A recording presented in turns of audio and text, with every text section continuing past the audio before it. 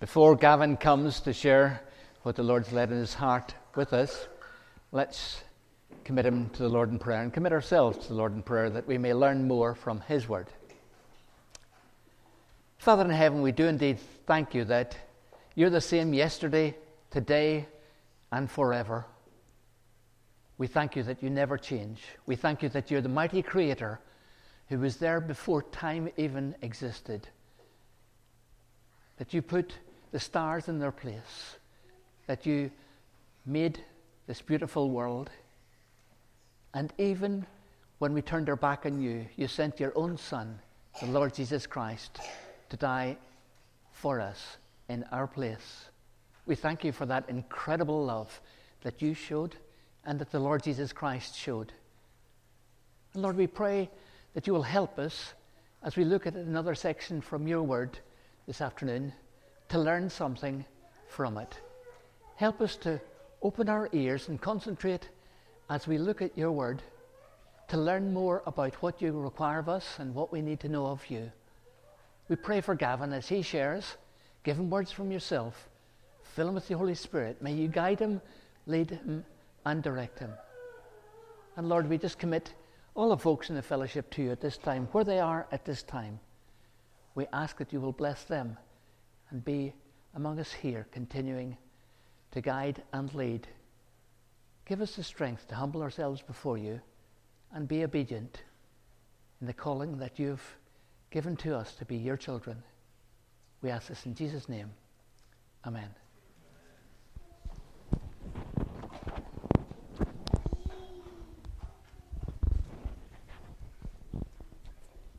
We've got Mo.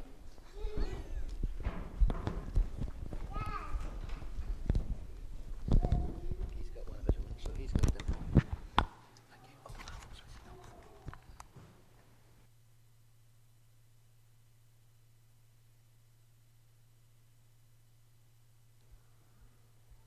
there we go. Oh, Stuart's beat me to the punch.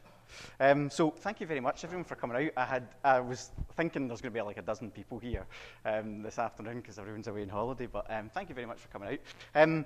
Before we get properly started this afternoon, I wanted to quickly share with you a couple of things that I came across this week that might be of interest to you. They were certainly of interest to me, and this is not a reflection of how I normally spend my evenings, but I came across an online archive of the Believers magazine, which is a periodical of Brethren assemblies, and it's been going since very early days in the kind of Brethren church.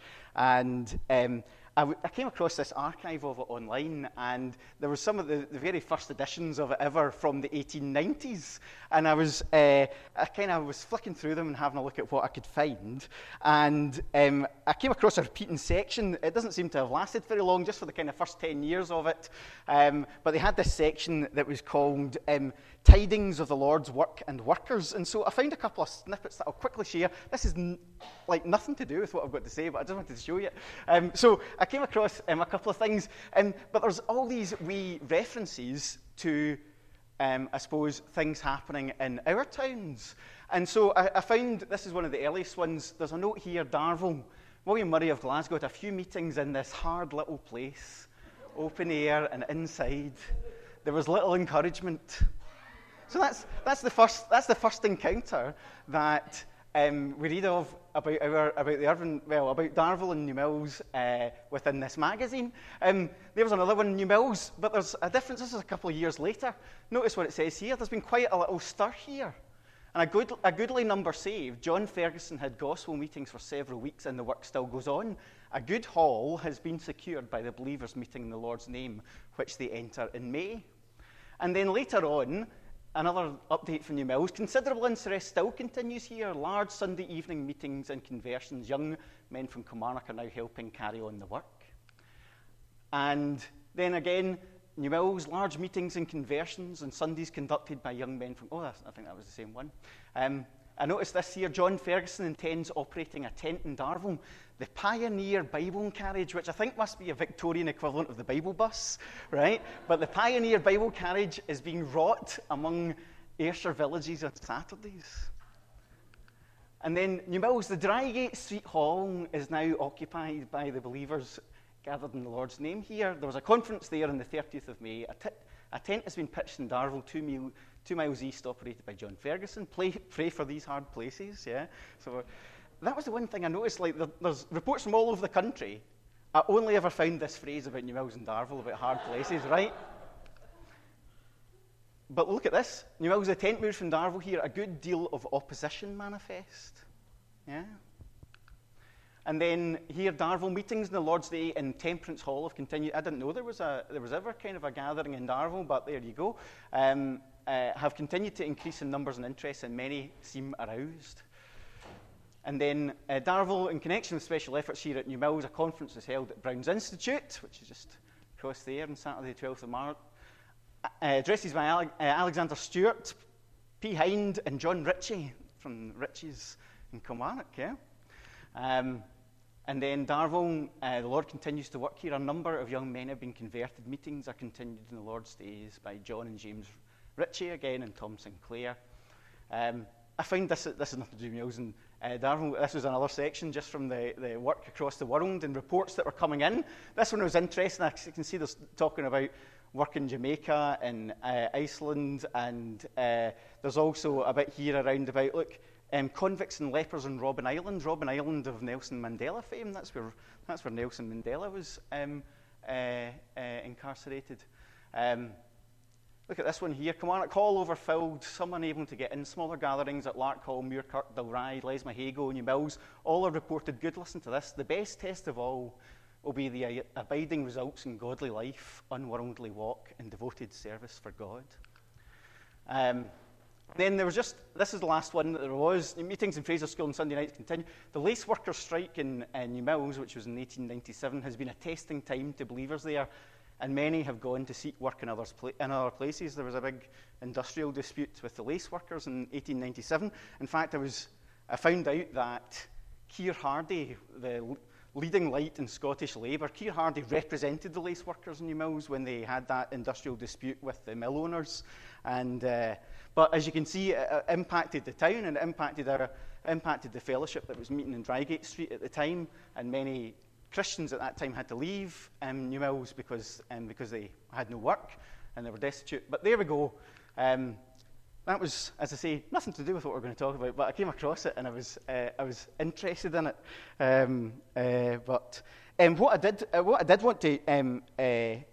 I did want to talk about this afternoon is something that's been on my mind, I suppose, over this week, following something that Jamie said at the Breaking of Bread on Sunday.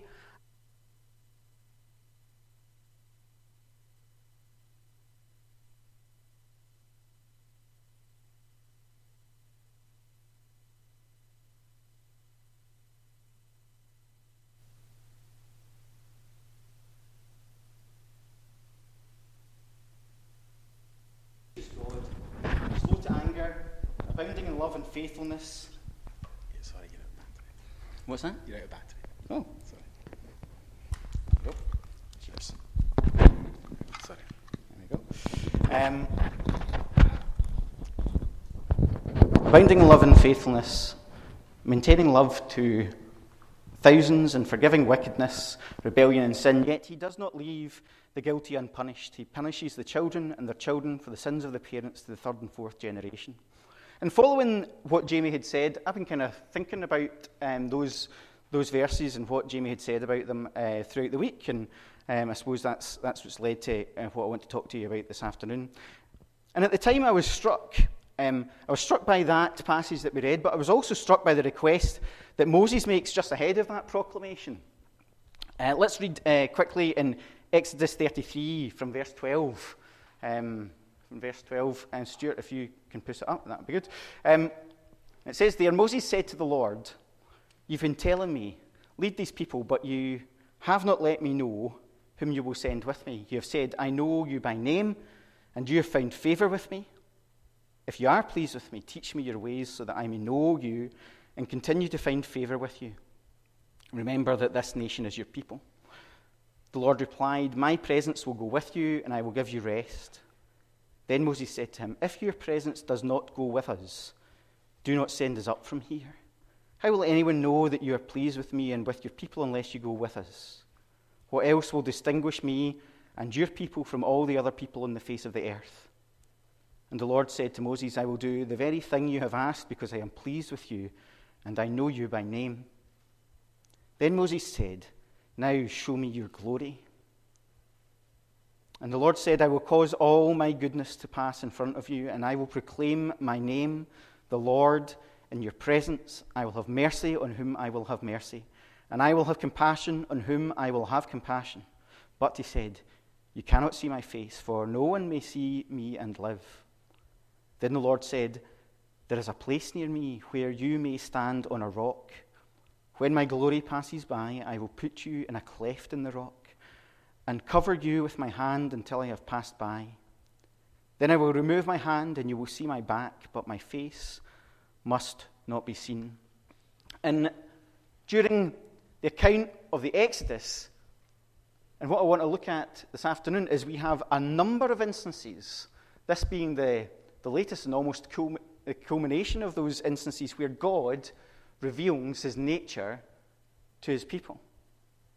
He reveals more of his character, both through the way that he acts, and also in a few passages in the way he describes himself. And we read of Moses' deepening encounter with God throughout Exodus.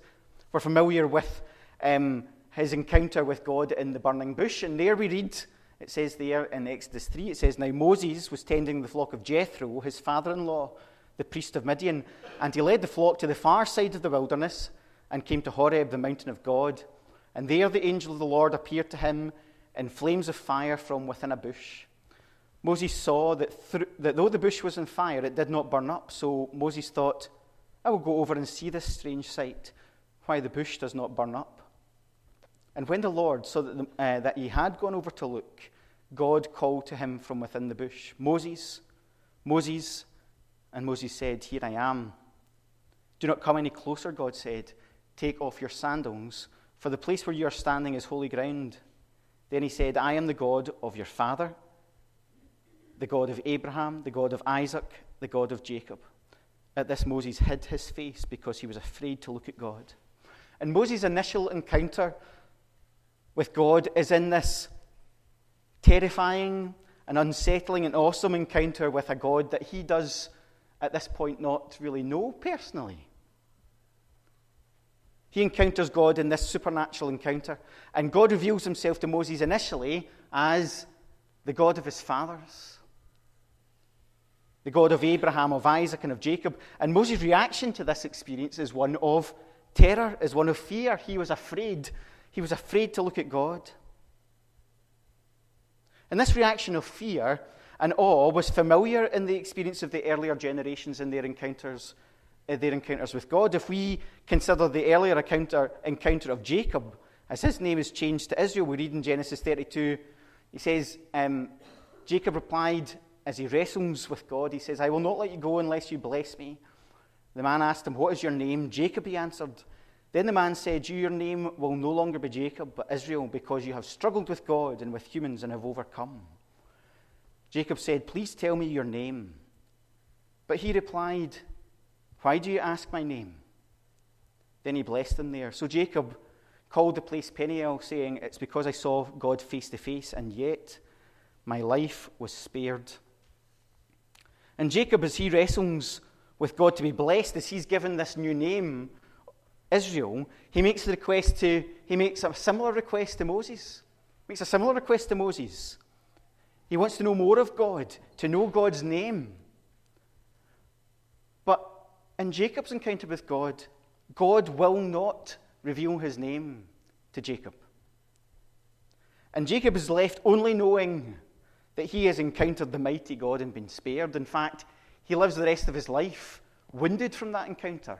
His hip is wrenched from its socket, and that's something that he carries with him throughout his days.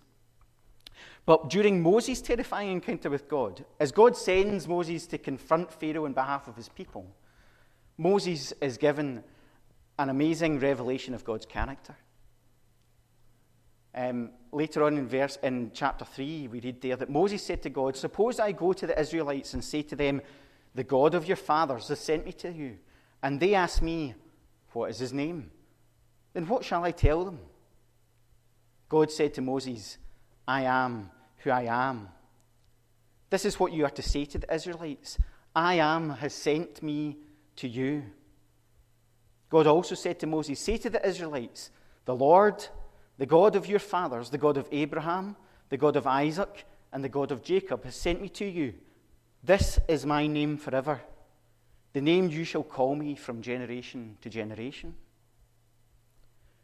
And this revelation of the name of the Lord, Yahweh, which is translated into our Bibles as the Lord, as I am who I am, is familiar to us, but it was an incredible deepening of God's revelation to man of who God is.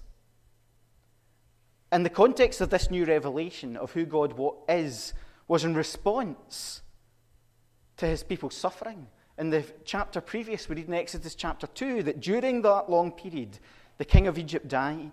The Israelites groaned in their slavery and cried out, and their cry for help because of their slavery went up to God. And God heard their groaning, and he remembered his covenant with Abraham and Isaac and with Jacob. And so God looked on the Israelites and was concerned about them. And it's that concern that leads then to this encounter with Moses. And out of this concern comes this revelation of who he is. And God, although he refuses to disclose his name to Jacob, when he comes to Moses, he volunteers this name. He gives them this name. And as the story of Exodus continues, we see Moses continuing to deepen his understanding of who God is. When God commands Moses to go to Pharaoh and ask him to let the people of Israel go, and as Pharaoh rejects this request and starts to make life harder for the Israelites, we read Moses' prayer to the Lord in Exodus chapter 5. And there Moses says, this is what he says, Moses returned to the Lord and said, why, Lord, have you brought trouble on this people? Is this why you sent me? Ever since I went to Pharaoh to speak in your name, he has brought trouble on this people, and you have not rescued your people at all. What words to speak to God. But the Lord's reaction to Moses' complaint that instead of rescuing his people, Moses' faithful delivery of the word of the Lord has only led to harshening conditions for his people. God's reaction to this complaint as Moses brings it before him is another amazing deepening revelation of who the Lord is. When you look at Exodus 6, it says, verse 1 says, then the Lord said to Moses, now you will see what I will do to Pharaoh because of my mighty hand. He will let them go. Because of my mighty hand, he will drive them out of his country. And God also said to Moses, I am the Lord. I appeared to Abraham, to Isaac, and to Jacob as God Almighty. But by my name, the Lord, I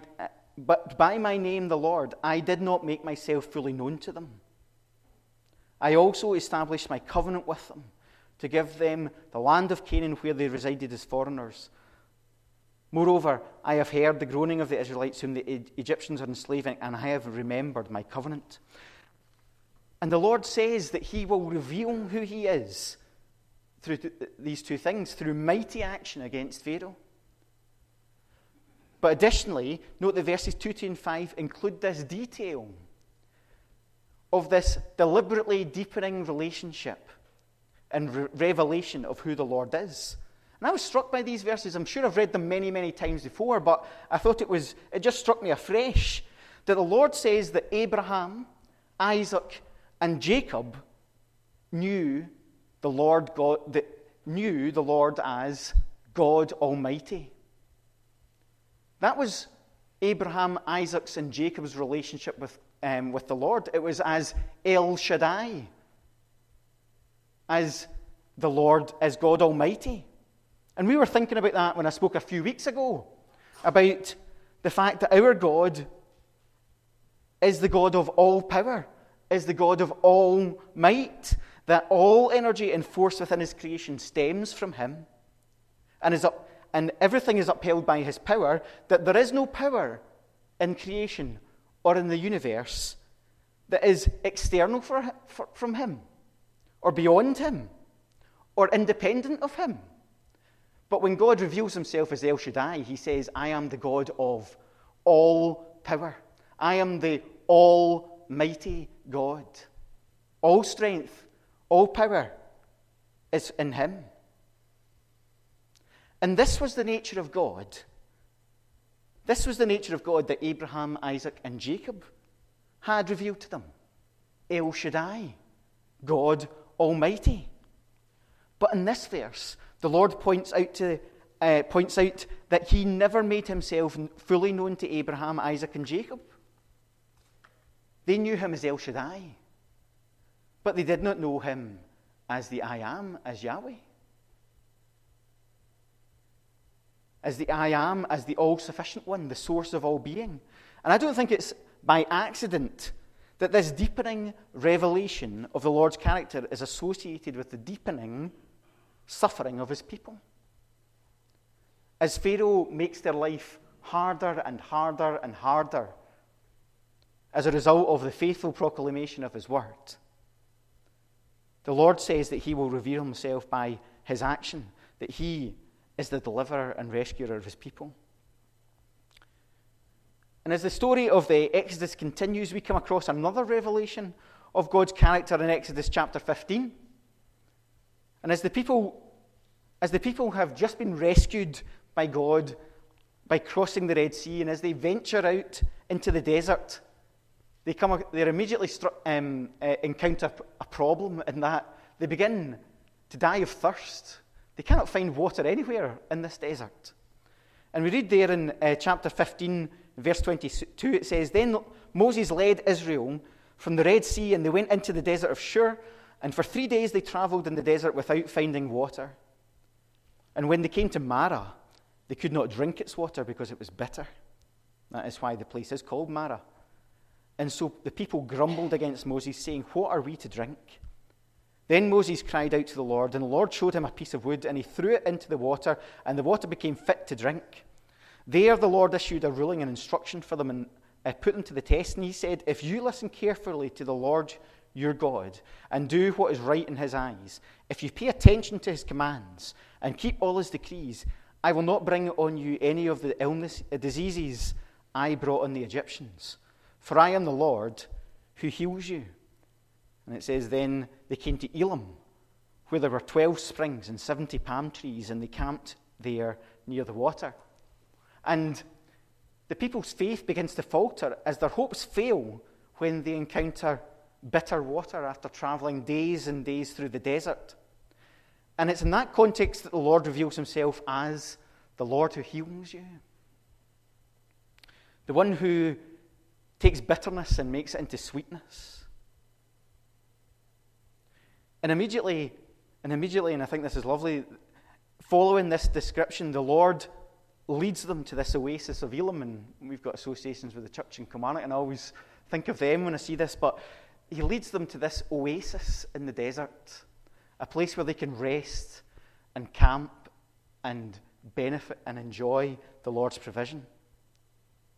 And this revelation of God's nature as the Lord who heals us is followed then in Exodus chapter 24 by a further revelation of who God is. In the vision of God that is afforded Moses, Aaron, and the elders of Israel. And we read there that Moses, Aaron, Nadab, and Abihu, and the 70 elders of Israel went up and saw the God of Israel. Under his feet was something like a pavement made of lapis lazuli, as bright blue as the sky. In fact, I was thinking this morning as we were singing Emerald Courts and Sapphire Skies, I think the King James Version talks about it as, instead of lapis lazuli, it talks about sapphire. Under his feet was something like sapphire, a pavement made of sapphire. And as the Lord meets with his people there on Mount Sinai to enter into this covenant with them, the leaders of the people are granted this vision of the Lord where they see an aspect of who he is. And what struck me about this passage was when they come to recount what they see, words absolutely fail them. They only see glimpses. Their eyes and their minds seem unable to really comprehend what they have seen. And all that they have, all that they can really convey to those who ask them, what did you see, is they talk about the Lord's feet and what the Lord's feet rests upon. That's as much as their minds can comprehend almost. And finally we come to this passage that we began this afternoon reading from. Moses' encounter with the Lord following Israel's turning away almost immediately, and as this covenant is entered into with Israel. At the first opportunity, Israel turns away and follows the golden calf. And that leads to Moses, this amazing passage where Moses destroys the tablets of stone, the tablets that the Bible describes as the work of God, as engraved by God's finger. And Moses, when he is confronted with how quickly the people of Israel have fallen away, this people that he's been asked to lead, Moses destroys these tablets. And the Lord, in response to Israel turning away, says this. He says, "Leave this place, you and the people you brought up out of Egypt, and go up to the land I promised on oath to Abraham, Isaac, and Jacob, saying, I will give it to your descendants. I will send an angel before you and drive out the Canaanites, Amorites, Hittites, Perizzites, Hivites, and Jebusites. Go up to the land flowing with milk and honey. But I will not go with you, because you're a stiff-necked people, and I may destroy you on the way." And as Moses is confronted with this situation that God describes as going to be the consequence for Israel's apostasy, well, we read that Moses pleads with God. And he pleads with God saying this. He says, "If your presence does not go with us, do not send us up from here." But look at what the Lord has just promised to Moses.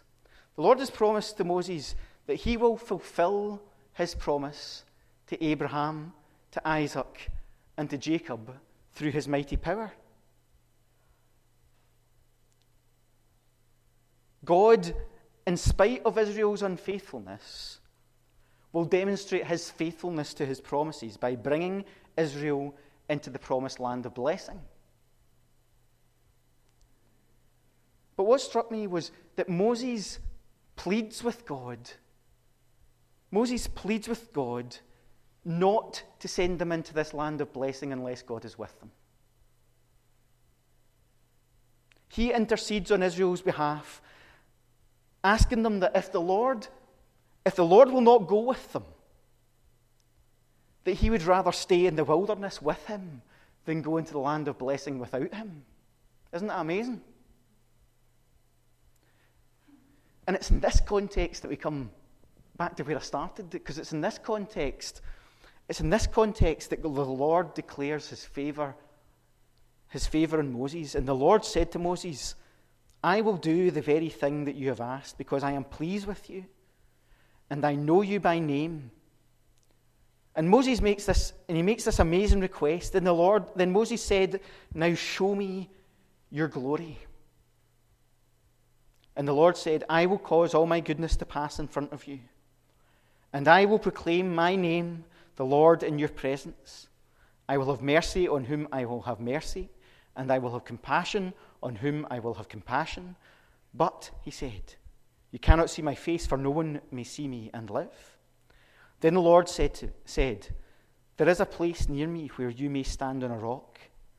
And when my glory passes by, I will put you in a cleft in the rock and cover you with my hand until I have passed by. Then I will remove my hand, and you will see my back, but my face must not be seen." And the Lord assents to Moses' request to enter into this deepest knowledge of who the Lord is within the constraints.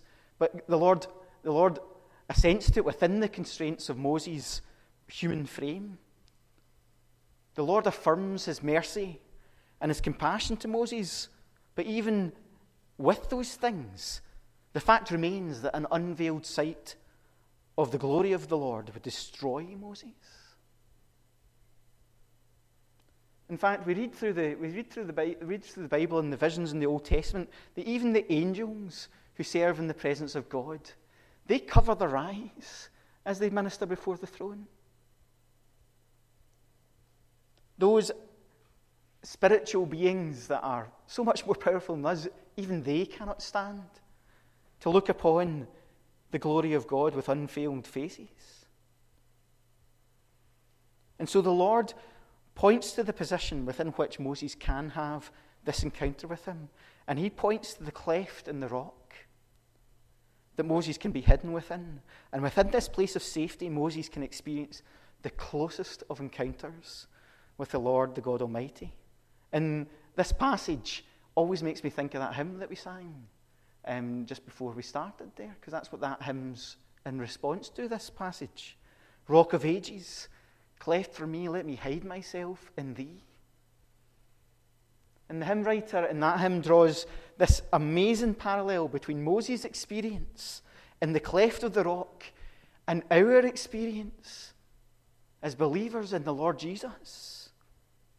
The Lord Jesus, like this rock, was broken for us. And Paul says in Colossians 3, you died and your life is now hidden with Christ in God. And it is from within this cleft in the rock that Moses has his deepest experience of the Lord's glory. As the Lord passes by, he declares himself to be the Lord, the compassionate and gracious God, slow to anger, abounding in love and faithfulness, maintaining love to thousands, and forgiving wickedness, rebellion, and sin. Yet he does not leave the guilty unpunished. He punishes the children and their children for the sin of the parents to the third and fourth generation. And it's in this context, remember, this is the context of Israel's almost instantaneous falling away from God. As they affirm in one breath the covenant with the Lord, and they say, we will do everything that you've said us to do. And then days, hours later, they are raising up a new idol to worship and turning their back on the Lord. It's in that context. Isn't that amazing? It's in that context that the Lord reveals himself to be the compassionate and merciful God, the gracious one, the patient one, the loving one, the faithful one, the forgiving one, but also the just one. That's the bit I think we always focus on the first half of God's statement and don't think about the fact that God calls out his unswerving justice and how the Lord will deal with injustice and iniquity. This is the God that we worship. He is, at the same time, the compassionate and loving God. He never, ever, ever lets his standards of justice slip one moment. He is always the all-just one. Every action that he does and every way that he deals with us is on the basis of perfect justice. But it is also always, always, always on the basis of perfect love, on the basis of perfect mercy, on the basis of perfect grace. He does not become more loving and more gracious some days and less just on other days. That's not how our God is. Our God is unchanging, and he is perfect. All these things are perfect. All these attributes are perfect. Always. How is it that we can approach this God? How is it we can approach this God? How is it that we can stand before the presence of the Lord, knowing that he sees all our sins before him? There is no hiding that he has pronounced his judgment, but the judgment How do we stand against the judgment? We stand against the judgment because God places us within the cleft of the rock. In the cleft of the rock, he places us in the Lord Jesus and covers us with his hand. And that's where, in that place of amazing safety, that we have that encounter with the Lord. You know, the Exodus describes the Lord's deliverance of his people from slavery, and we've thought often of those amazing parallels between Israel's deliverance from slavery and our own experience as believers. And I've found it a real encouragement as I've read through these passages, just in response to that word that Jamie gave on Sunday. I found it a real encouragement as I've thought through these things to consider Moses and Israel's deepening experience and understanding of who the Lord is, through his own revelation of his nature and through his own words and actions. As believers, you know, it did strike me, and as I say, I don't know how I managed to miss it, but it did strike me afresh, or maybe anew, for as I was reading this thing, that incredible thought that Abraham, Isaac, and Jacob, those amazing patriarchs of God, they knew God. But their knowledge of God was not as Moses' knowledge of God was. They knew El Shaddai. They knew Lord Almighty. Moses knew the Lord as the I Am, as Yahweh, as the compassionate God, as the loving God, as the faithful God. And yet our revelation of God exceeds even that of Moses, in that the Lord has revealed himself in the person of our Lord Jesus. Even more perfect in the revelation than those encounters that Moses had. And that is the relationship that the Lord asks us to enter into a perfect understanding of the Lord. And it was a challenge to me and an encouragement to me.